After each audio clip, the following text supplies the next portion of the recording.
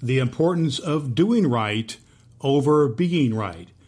A conversation about racial injustices in our world and in the United Methodist Church with Bishop Julius Trimble and Dr. Carolyn Johnson on episode number 33 of the United Methodist People podcast with Reverend Dr. Brad Miller. When I'm saying Black Lives Matter, I need you to hear it as a plea. I need you to hear it with the understanding that all lives matter. And all lives matter has a metric of all or nothing. If any one person's life is not mattering, then my belief that all lives matter isn't working. Welcome to the United Methodist People podcast with Reverend Dr. Brad Miller.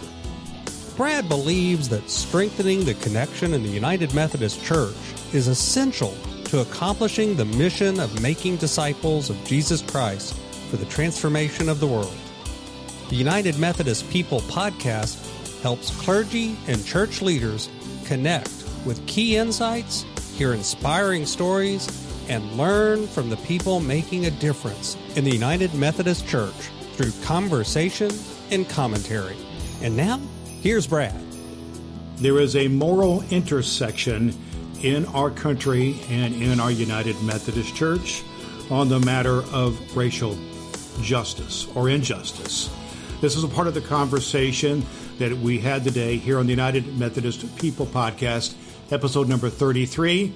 I'm your host, Reverend Dr. Brad Miller, and on the podcast today, Bishop Julius Trimble, the resident bishop of the Indiana area, invited Dr. Carolyn Johnson to be our special guest on Being Encouraged with Bishop Trimble. Dr. Johnson is the Associate Vice Provost for Diversity and Inclusion at Purdue University with responsibilities for diversity innovation in higher education. She's also involved with Black Methodists for Church Renewal and the United Methodist Women on a national level, as well as being an integral part of her local church, St. Andrew's United Methodist in West Lafayette, Indiana. She brings a world of insight into our conversation today here on the United Methodist People podcast, where it is always our mission to strengthen the connection in the United Methodist Church through conversation and commentary. We had a fascinating conversation here today with Bishop Trimble and with Dr. Johnson, where we touched on the impact, we went deep on the impact of the murder of George Floyd had in our country and in our church, and how that is a clarion call to deal with the matters of racism. We talked about the implications of that for our country and for our United Methodist Church, and how we can see racism through a new illuminating lens, to no longer be observers, but to be participants in the cause of fighting for racial justice. We also had a conversation about understanding Black Lives Matter as a plea to be heard. Great conversation we had here today in the United Methodist People podcast. I know that you're going to enjoy listening to it. You can always listen to back issues, episodes of the United Methodist People podcast at UnitedMethodistPodcast.com, and also connect at our Facebook page, facebook.com/United Methodist Podcast. Great conversation here today on diversity, on racial injustice, our country, and the United Methodist Church with Bishop Trimble and Dr. Carolyn Johnson. Let's get into that conversation right now. Reverend Dr. Brad Miller back with you on the United Methodist People podcast, where we are looking to strengthen the connection through conversation and commentary and through all aspects of the United Methodist Church and how it integrates into our world. As per usual, in many episodes or recent episodes, Bishop Julius Trimble of the Indiana area is with us to share his thoughts and his words of encouragement. And on this day, he has asked a very special guest to be with us as we're going to be tackling and delving into the issues of racism and regarding the church and to the situation of the world right now. And our special guest with us today is on the faculty at Purdue University.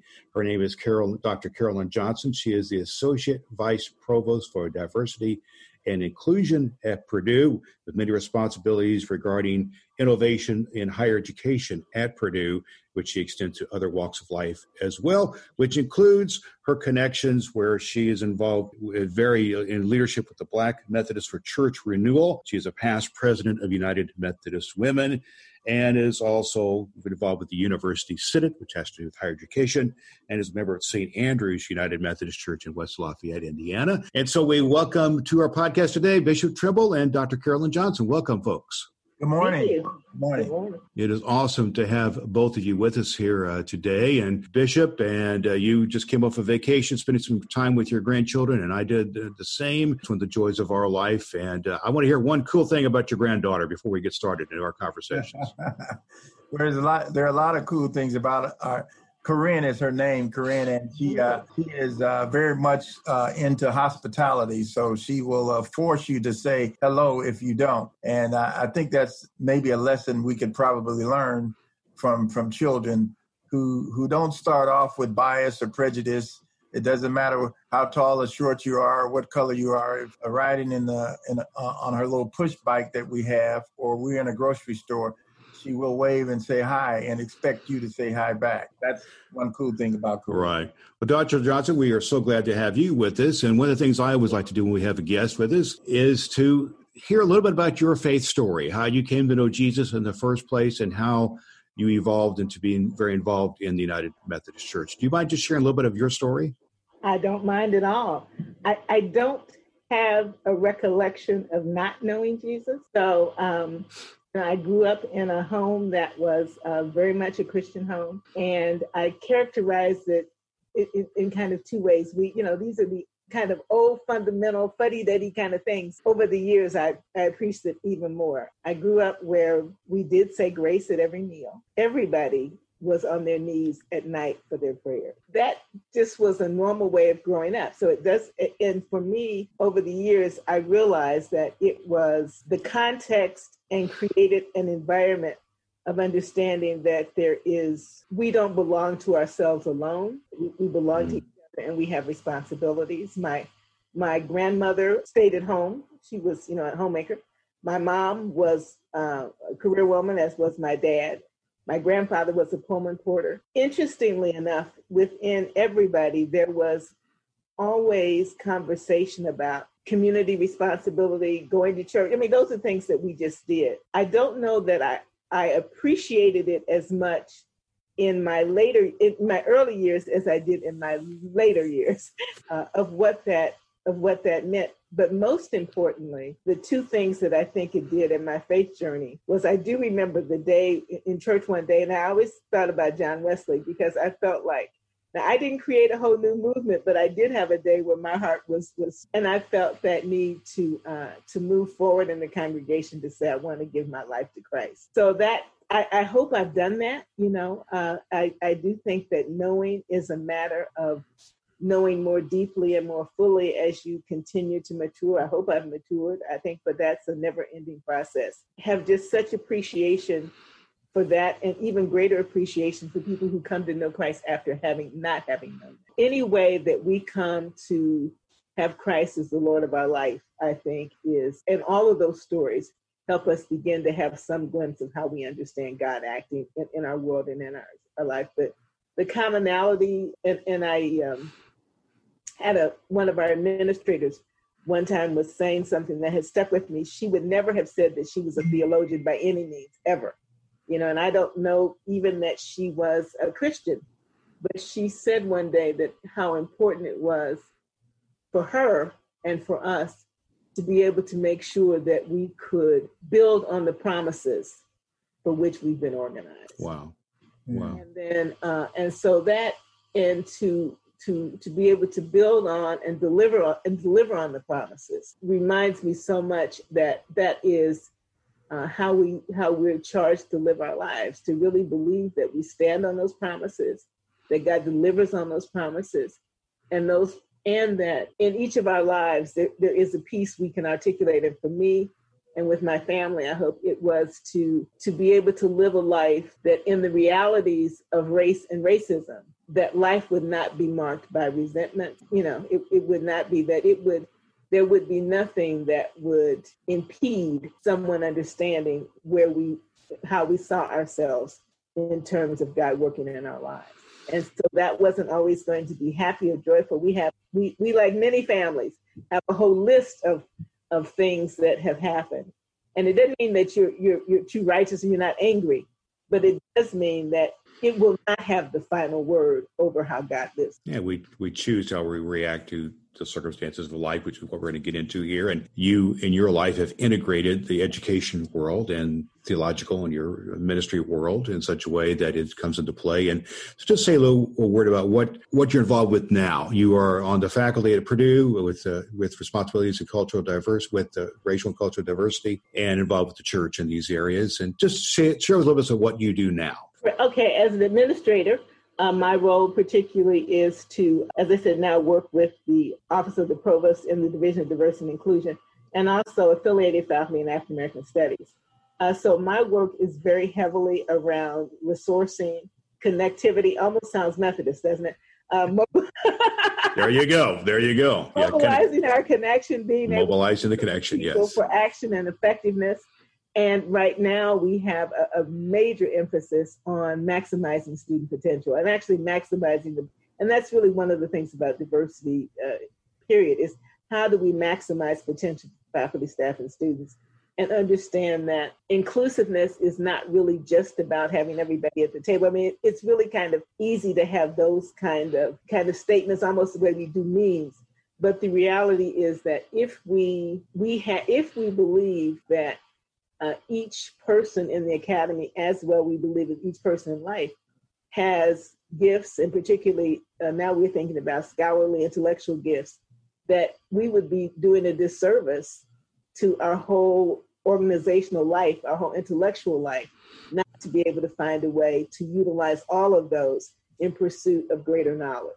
I think one of the places for me that the connectivity happens in my work life and my religious life is that I really do fundamentally believe that education is really being able to have you have new ways of thinking, that you have new ways of acting, that you're thinking and you're acting. And so if I'm going to be not even just a better actor, but the best actor I can be, then I really need to be able to expand and not be afraid of thinking, utilize thinking, because thinking is I do believe thinking is a great thing. Yeah.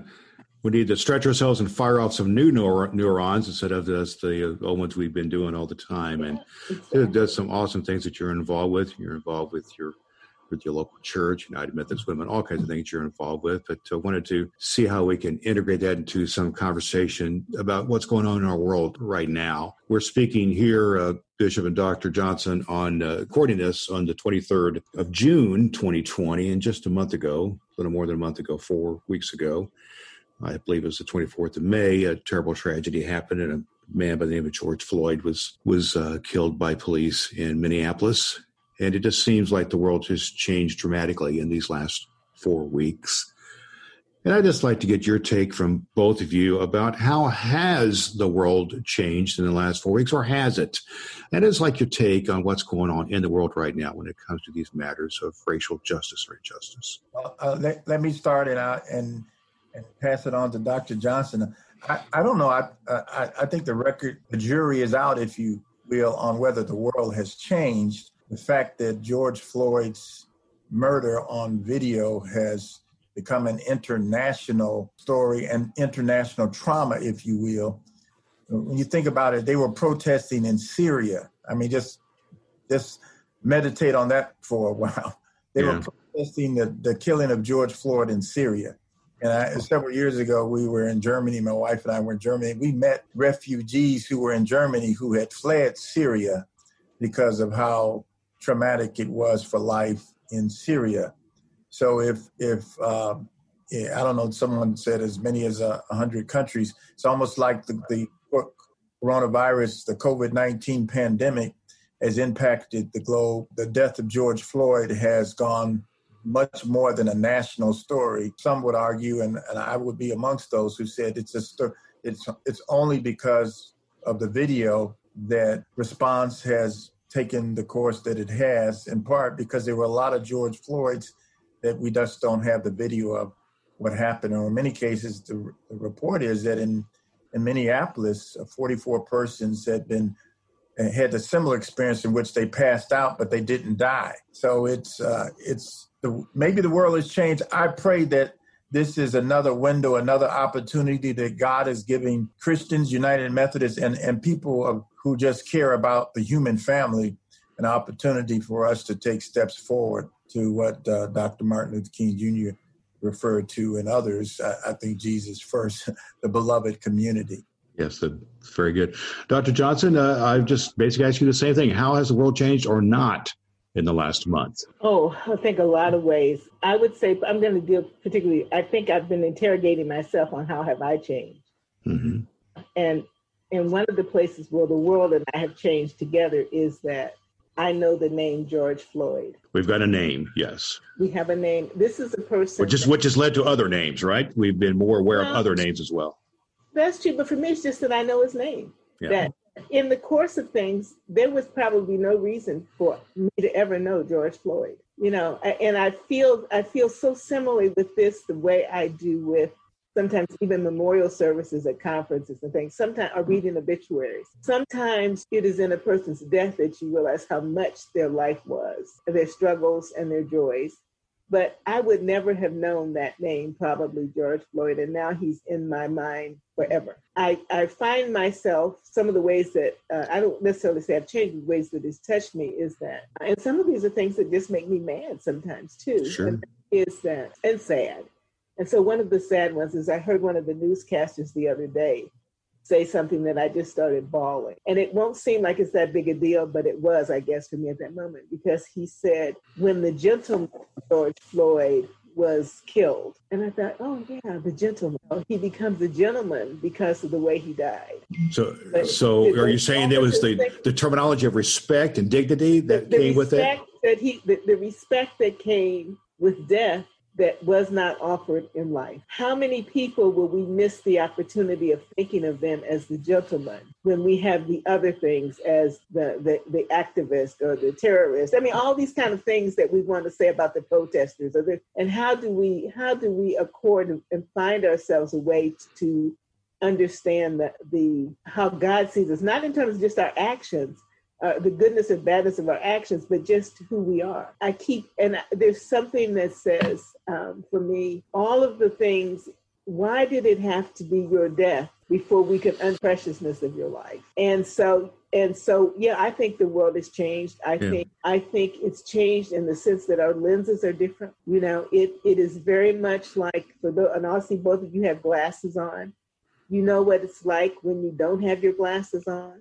The very world you look at is the same world. With your glasses off, it's kind of fuzzy, and you may be able to navigate familiar territory. With your glasses on, it's much differently. When you get new glasses, you can see even more. You're not as aware of how badly you couldn't see. I think every time that we have one of these, this is like putting on a fresh pair of lenses to help us see what was already in front of us, what was already there, but maybe we didn't see it and understand it in the way. So we have a fresh new opportunity to act on these new insights that we see, sights and insights. And so I would say that, and we hear a lot of things that many people say, well, they're glad that it's more diverse and people who were upset. There's more activity, youth, but and all those things are fine. I think, though, it is a time where each of us, too, I guess that's where I am in this particular incident, is try to really dig deep to say, what does this mean to me?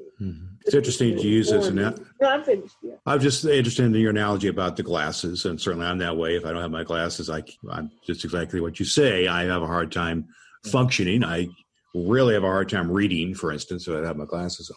I'm just wondering, and it just is just, I'm just a 61-year-old white man who's speaking here now. Are the glasses different now for white folks than they are for black folks in terms of the illumination that has happened? Is there any nuances here that you are seeing that we can learn from? Yeah, I think so.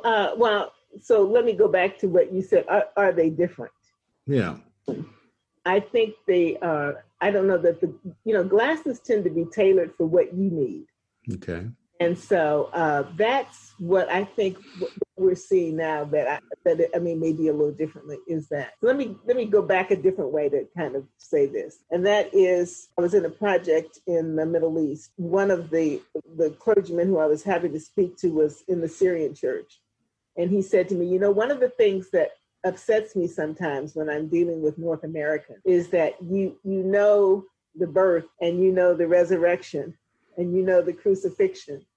And then you jump to the Reformation. And did you ask what was happening in the church for all those decades? Yeah, there's it's not several thousand years there of a lot of pain and agony and abuse and all kinds of things. I think that's one of the things that's two different lenses, perhaps, for maybe African Americans and maybe others, in that it's easy if it's not your group to see each of these incident, so you may have had Eric Gardner in 14, and then now you have this, or you can pick out any one of these things. I think for many African Americans, it's one continuous line, and so it's an unbroken line, which makes it seem as though it was just yesterday, and because sometimes when we talk about our diversity, it really is about our lived experiences. It's where do our lived experiences intersect, with our perspectives. And so oftentimes the perspectives of what you may think of as rage or other things come from this long, unbroken line of from almost racial terrorism to racial prejudice, to racial discrimination, to racial dismissal, to racial equity, all the things racial. So it does seem like it is a bold underscoring of why do they always talk about race? Well, we always talk about race because it doesn't take a holiday for us. Not that we would, we're proud of our race, but these incidents, you may have one or two or three that pop up that give a lot of attention, but there are always incidents every single day and that are happening. And so then that's one piece. I think maybe for whites, it's the having to wrestle with a very difficult piece. And that is, when is the collectivity of whiteness affecting me as a white person, and so that we talk a lot about our comfort levels of when it's comfortable talking about, blacks do this and blacks do that. And then sometimes the black person will say, wait a minute, I do have an individual life too. Sure.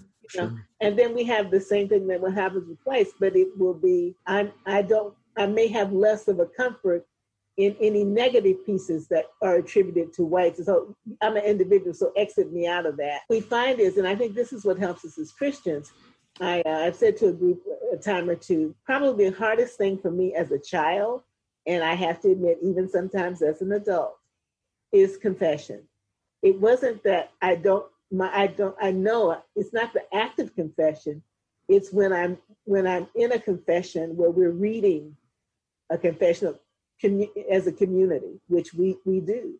And it will be the great we admit we do this. And I'm thinking, I didn't do those things. So I have to confess about those. We're a community and we're of a whole. So this ability to have to say, if we are we the people, or we a community, or all these things where we have constituted ourselves under the notion of being a we, then we carry jointly, we lift the burdens of being we as well as the recognitions of being an I. That's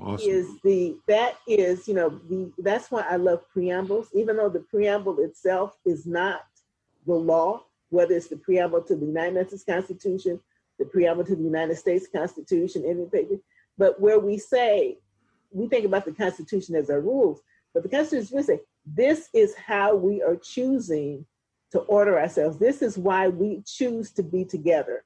We are voluntarily being together to aim this purpose. And so in the Constitution, we start off right off the bat. We, it's not a collection of I, we the people, in order to form a more perfect union.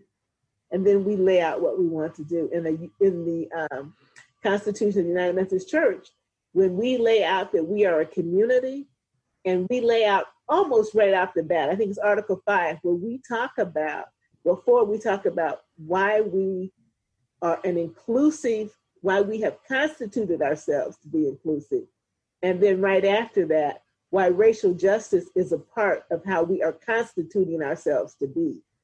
So I think as one of the things that helps me look with new lenses, which I hope is helping all of us look in new lenses, is why have we constituted our denomination in the way we have?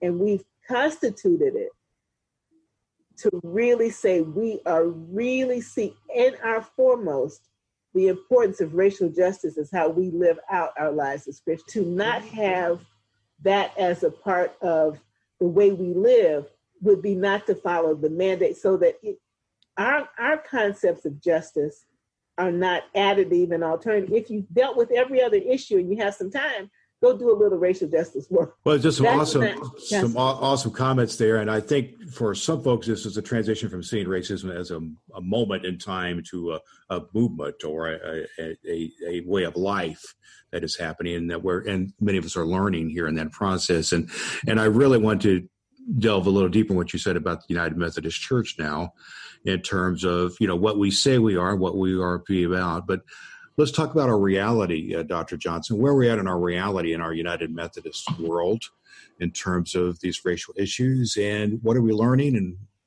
where are we going with this? Yeah, one of the things I think about church that I love about our denomination particularly is, and I will say a poster from another denomination that I liked. It wasn't ours, but it actually was in the Episcopal poster some years ago. And it said, the problem with churches that have all the answers is they don't permit any questions. Oh, wow. That one goes right to the heart, doesn't it? And Goodness. Given how so often Jesus would begin a teaching moment with a question. He did a lot of that, didn't he? Jesus did. Yeah, and questions and inquiry are critical. I mean, they just absolutely are. That we're always striving to be our best self. And so, which also means that if you're able to live with questions, you're also able to have one question is always say, are you really doing what you're supposed to do? And we won't be afraid of that question. We have a lot of questions that we have to ask ourselves. Mm-hmm. One is, what do we understand the role of leadership to be? Mm-hmm. And particularly, I was meeting with a group not too long ago who they self-refer to themselves as leaders in the denomination. And because they said they were leaders, they were leaders. I mean, there you go. That was who they said they were. But in fact, it was interesting because they were probably titled and they had a responsibility to exercise some leadership. But yet when it came to some of the classic aspects of leadership, knowing your organization, being able to take a risk, all the kind of being able to facilitate others, none of those things appeared to be present. Now, that's not to say they were bad people or any of those kind of things, but it means we have to constantly interrogate ourselves to see, are we utilizing the tools that we have at our disposal? Are we looking at where are the gaps? How do we understand it? So, credibility matters then, is what I'm hearing you say. Credibility matters, character matters, all those things matter in terms of seeing how leadership is manifested. Exactly. I can't pronounce you a leader, and so what happens is that we have to constantly keep saying to each other, let's see what is the foundations that we're building on.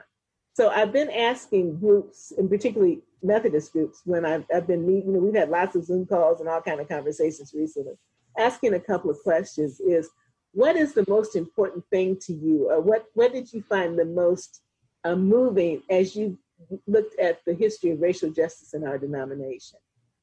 And interestingly enough, and sadly enough, most knew that we had a history and that we've been doing things, but they couldn't point to a piece. That had been the Charter for Racial Justice. I mean, just all kinds of. How about anecdotally? Could they even have a story to tell?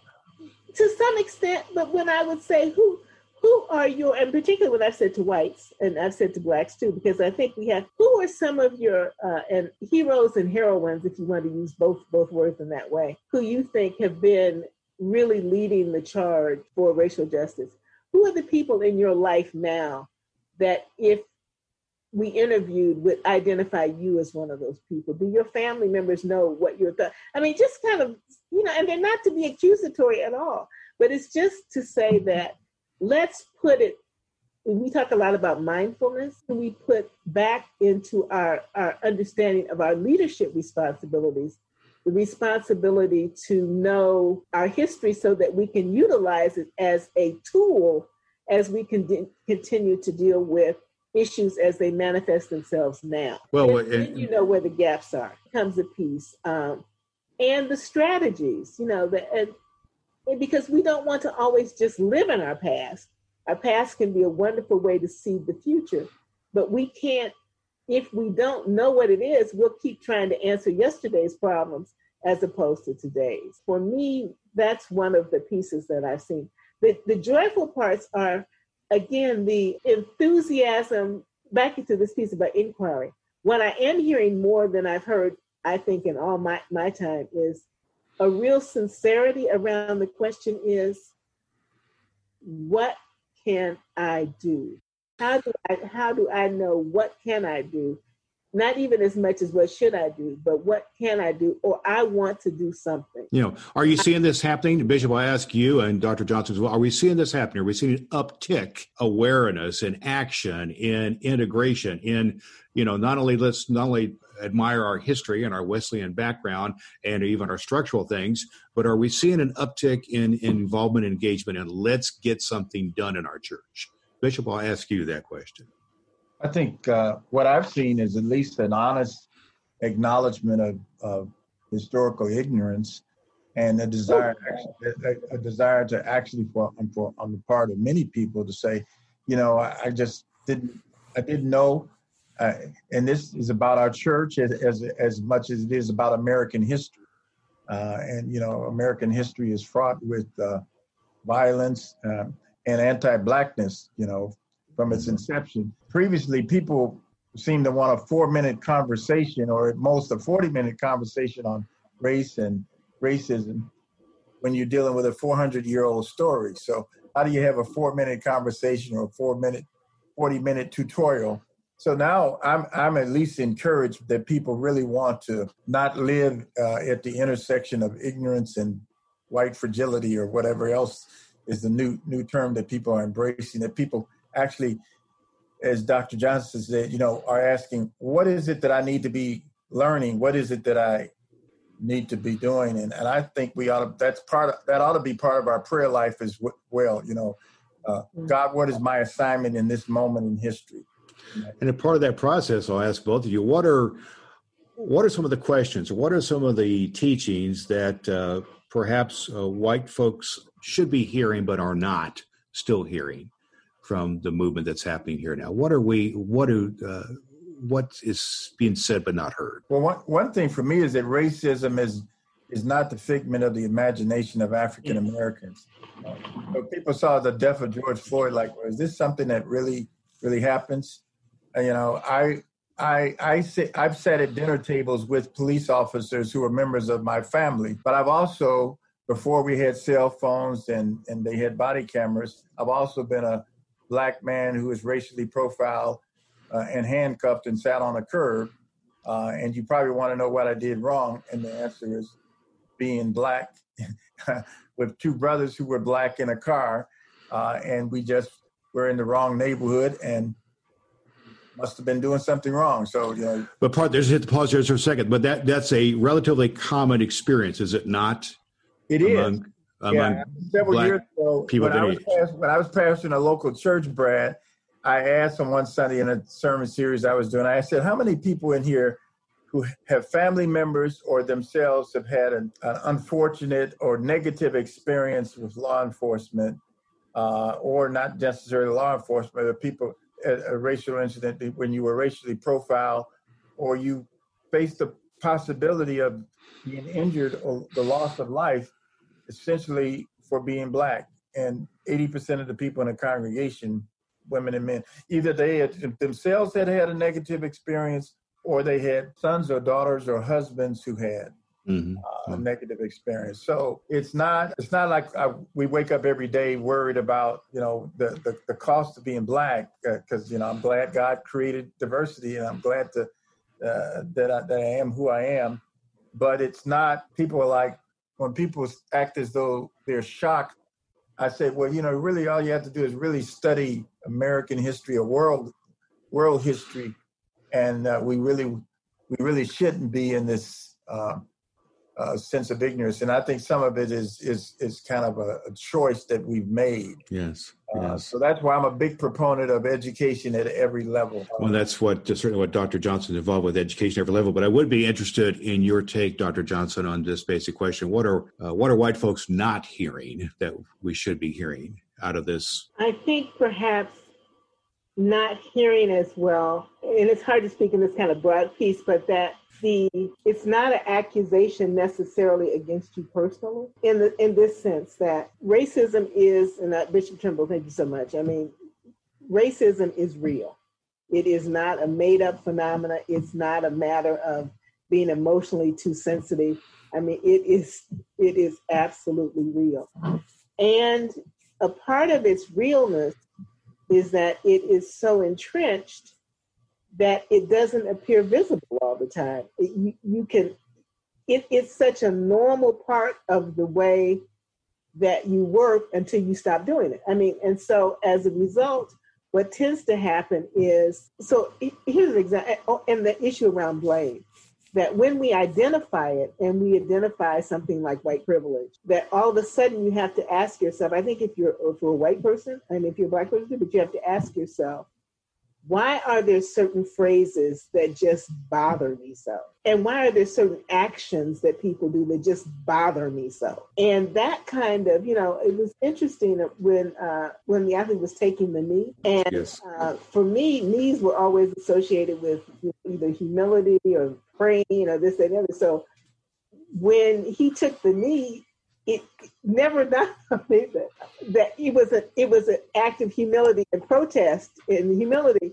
And then to hear all this stuff about, hating the country and the flag, and I'm like, wow, where did that come from? So this issue of, maybe let me distill it this way. Sometimes it appears for all of us, we have some great misunderstandings about why we do what we do, or what that means. I think having to, I do that for myself, is when I see this happening, why does that bother me?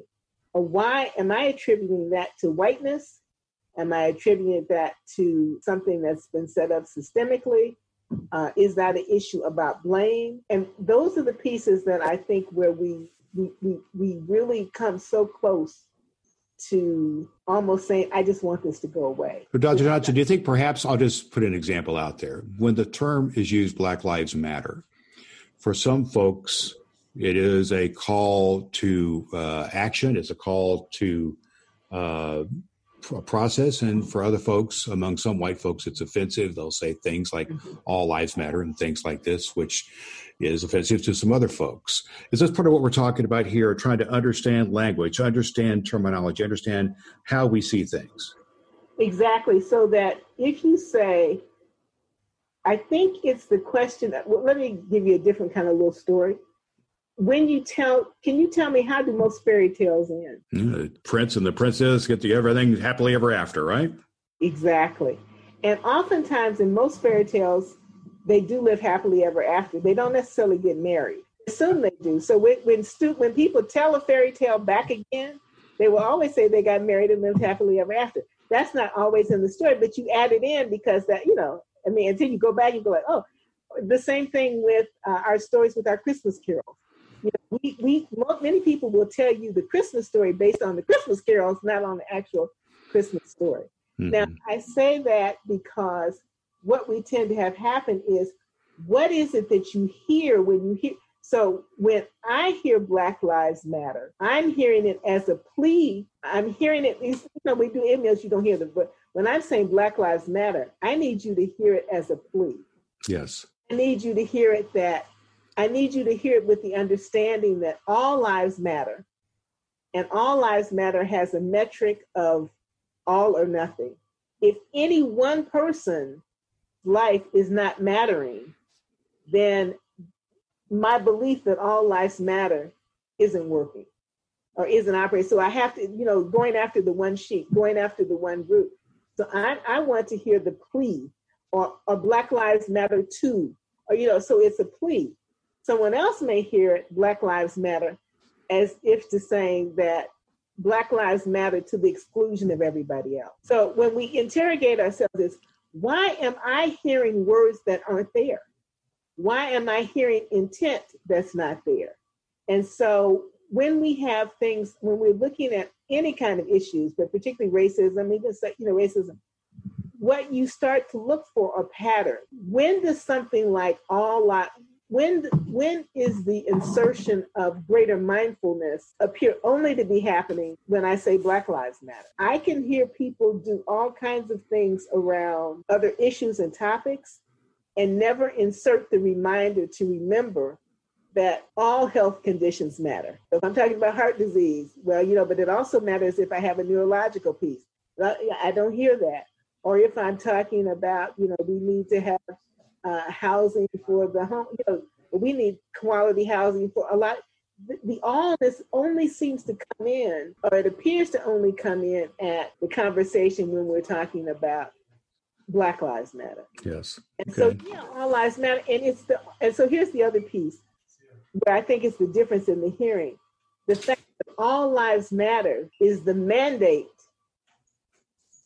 to address the fact that Black lives matter. Someone else will hear all lives matter, which is the mandate to not deal with Black lives matter. Hmm. And that's where we are. That's a big conceptual divide. If we flipped it the other way, is to say, well, would you rather for me to say Black lives don't matter? But this divide, this conceptual divide you're talking about is part of our challenge, isn't it? It's part of our challenge. Part of our challenge in the church and in society as part of the systematic change we've been talking about. It's all wrapped in there. And one last piece, part of the problem is too that, history and our lives it's fluid, it's dynamic. And so, if you're a official person or any kind of thing we have, in any moment where my life exists, there are things that are there before I was born or before I came into play. And, I think about that issue, like if you're looking at a stream and you see something in the water that shouldn't be in there, and it might be, you didn't put it in there. It floated from a different place. You may try to get it out, and you may be able to reach in and get a piece of it out, but can't get the whole thing out. And it may keep floating down the river or down the stream. It doesn't mean that I have to take the blame for it being there. But what it does mean is that I need to take some responsibility and accountability for trying to get it removed. Awesome. And so I think the idea of is it more important to do right or to be right? We have a lot of things. That's why I said for me now, 20 years ago, I was in one spot in terms of the way my activity level for addressing. Now what I really try to do is also to say to people, I need you to be a better thinker.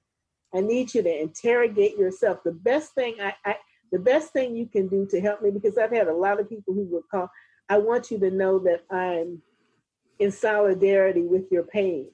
And that makes me even in more pain because you're telling me that you recognize that I probably am sad because a member of my community is not there any longer. And I appreciate that. And but the other part of that is you're not sad that a member of your community is not with you anymore.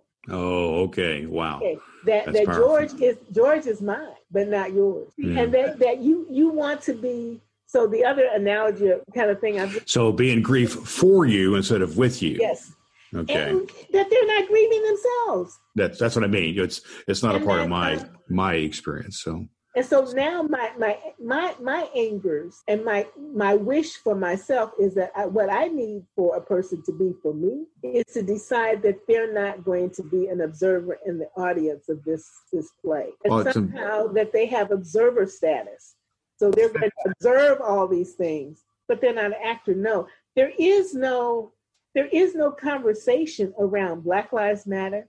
There's no conversation about racial justice that exits you out. How can So this is the work that we have to do. And in our last couple minutes together, I always like to really ask you, Dr. Johnson, and then for you, Bishop, to bring us home here in this minute. But Dr. Johnson, what do you see in the midst of all this we're going through? A lot of people would say it's turmoil, the the marches in the streets, and we need systematic changes, so on. A lot of it's kind of ugly, and a lot of it's all painful.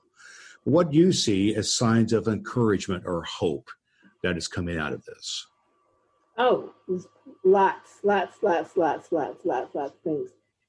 One came from a young woman who was, you may have seen her video, where she's just angry. I mean, she's, all the things we talk about, anger and rage. And then she says at the end, you better be glad that we want equality and not revenge. That's an interesting plea, because again, that if there's anything that for people to hear, is that the strive is to find a way that that's a word of grace, isn't it? Right there. It is.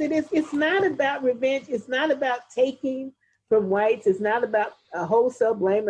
We need people to protect and serve. I mean, the fact that somebody's called to protect and serve, we just need you to do it in the way that truly protects and serves. Yeah. Without being harmful. Do no harm, as we've said before. Yeah. So the biggest hope for me, which is going to sound very strange, but it was something I had heard someone say years ago during the time when we had the Rodney King riots. And yes, riots, not riots, and I have to check myself on riots, because again, we have riots after football games, but those, I don't hear the same thing in the distraction. But anyway, I digress. And one of the things he said was, he talked about apathy.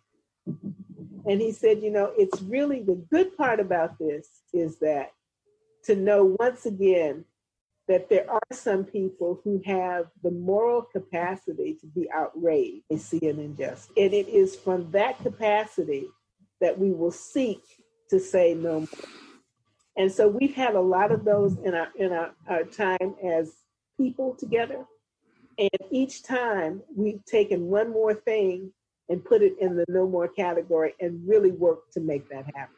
So we're at least lots of some movements in the right direction, and that's hopeful. And Bishop Trimble, what do you have to share with us? And maybe you can bring us kind of conclude our conversation with encouraging thought or a word of hope, and maybe pray for us. Well, I borrow from the words of Bishop Desmond Tutu. I remain a prisoner of hope. And I think Jane Elliott said hope is holding on to positive energy. And I always get positive energy when I'm in the presence of Dr. Carolyn Johnson, and she once again has not disappointed. I've got enough notes here for 3 more sermons. Yes. So I count that. It's interesting how you were making reference to Black Lives Matter. And I would invite Christians to, when you hear that, read 1 Corinthians, the 12th chapter, and reflect on that as you're hearing Black Lives Matter. You know the text, Yep. And I cannot say to an ear that I'm not important, and he cannot say to a leg. And that's essentially, I think, how Jesus probably would use it in terms of, if we really pay attention to the lessons in the Bible. We have all the right words in our church and in our Christian witness. So I think I would like to extend the challenge to all who are followers of Christ. What does it mean to really be a Christian in this moment in history? And what does it mean to be Wesleyan or a United Methodist? And Brad, you know it. I've heard you say it too. When we recite our baptismal vows or our membership vows, we say, on behalf of the whole church, I ask you, do you renounce spiritual forces of wickedness, reject the evil powers of this world, and repent of your sin, our sin? You accept the freedom and power God gives you. Listen to this. This is what we say to resist evil, injustice, and oppression in whatever forms they present themselves. So it's interesting. I posted this on Facebook. Maybe Colin Kaepernick, when he took his knee, was really trying to save George Floyd's life. Oh my goodness! Wow, There's a sermon right there. we would not have had the experience of George Floyd. So I think it's, I just heard a great quote. It's more important, Dr. Johnson said, to do right than to be right. And I learned that from my grandfather. And I didn't know we had so much in common. My father was a Pullman porter. Oh my goodness, yeah. We have to talk about that at some point. In fact, I received a little check when I went through college from railroad retirement. Railroad retirement. And my mother, who's 97, still gets a benefit from railroad retirement because my father was a Pullman. But I think people of faith, really, this is as someone said, we're at a moral intersection, and we can be observers, as Dr. Johnson said, or we can be participants. And I still think pursuing the beloved community is a worthy goal for all of us who are followers of Christ. And I just like to close by saying, God bless everyone across the globe, and those who may hear this podcast know that you are worthy because God has said so. It is not subject to debate. In Jesus' name, amen. I really want to encourage you to keep a copy of this podcast somewhere in your files. And we have a transcript on our website, UnitedMethodistPodcast.com, for you to refer to it. Just a great conversation with Bishop Trimble and Dr. Carolyn Johnson that can be used as a great resource, and lots of just beautiful thoughts and gems that we can apply to the matters of racial injustice, whether it be in a local church setting, in our communities, in our country, whatever setting we're in. We need to speak into this. Key thing that I picked up on here today that I really want to share with you is the importance of doing right over being right. We have to be learners in this process. We have to ask good questions of inquiry and know that this is a moral intersection for our country and for our church, which is absolutely pivotal for us. That's what we're here to do in the United Methodist People Podcast. You can always go to our website, UnitedMethodistPodcast.com, for more information and back episodes of the podcast, or our Facebook page, Facebook.com/United Methodist Podcast. My name is Reverend Dr. Brad Miller. It is my pleasure to be your host on this program, and hope that you'll join us again next time as we have more important conversations to strengthen the connection in the United Methodist Church through conversation and commentary. Our focus today was about the importance of doing right over being right. It reminded me so much of the words of John Wesley, which I leave you with today. Do all the good you can, by all the means you can, in all the ways you can, in all the places you can, at all the times you can, to all the people you can, as long as ever you can. Thanks so much for listening to the United Methodist People Podcast with Reverend Dr. Brad Miller. You can continue the conversation and commentary about strengthening the connection in the United Methodist Church to accomplish our mission of making disciples of Jesus Christ for the transformation of the world. Visit the United Methodist People Podcast on the web at UnitedMethodistPodcast.com and connect at Facebook.com/United Methodist Podcast. And always do all the good you can.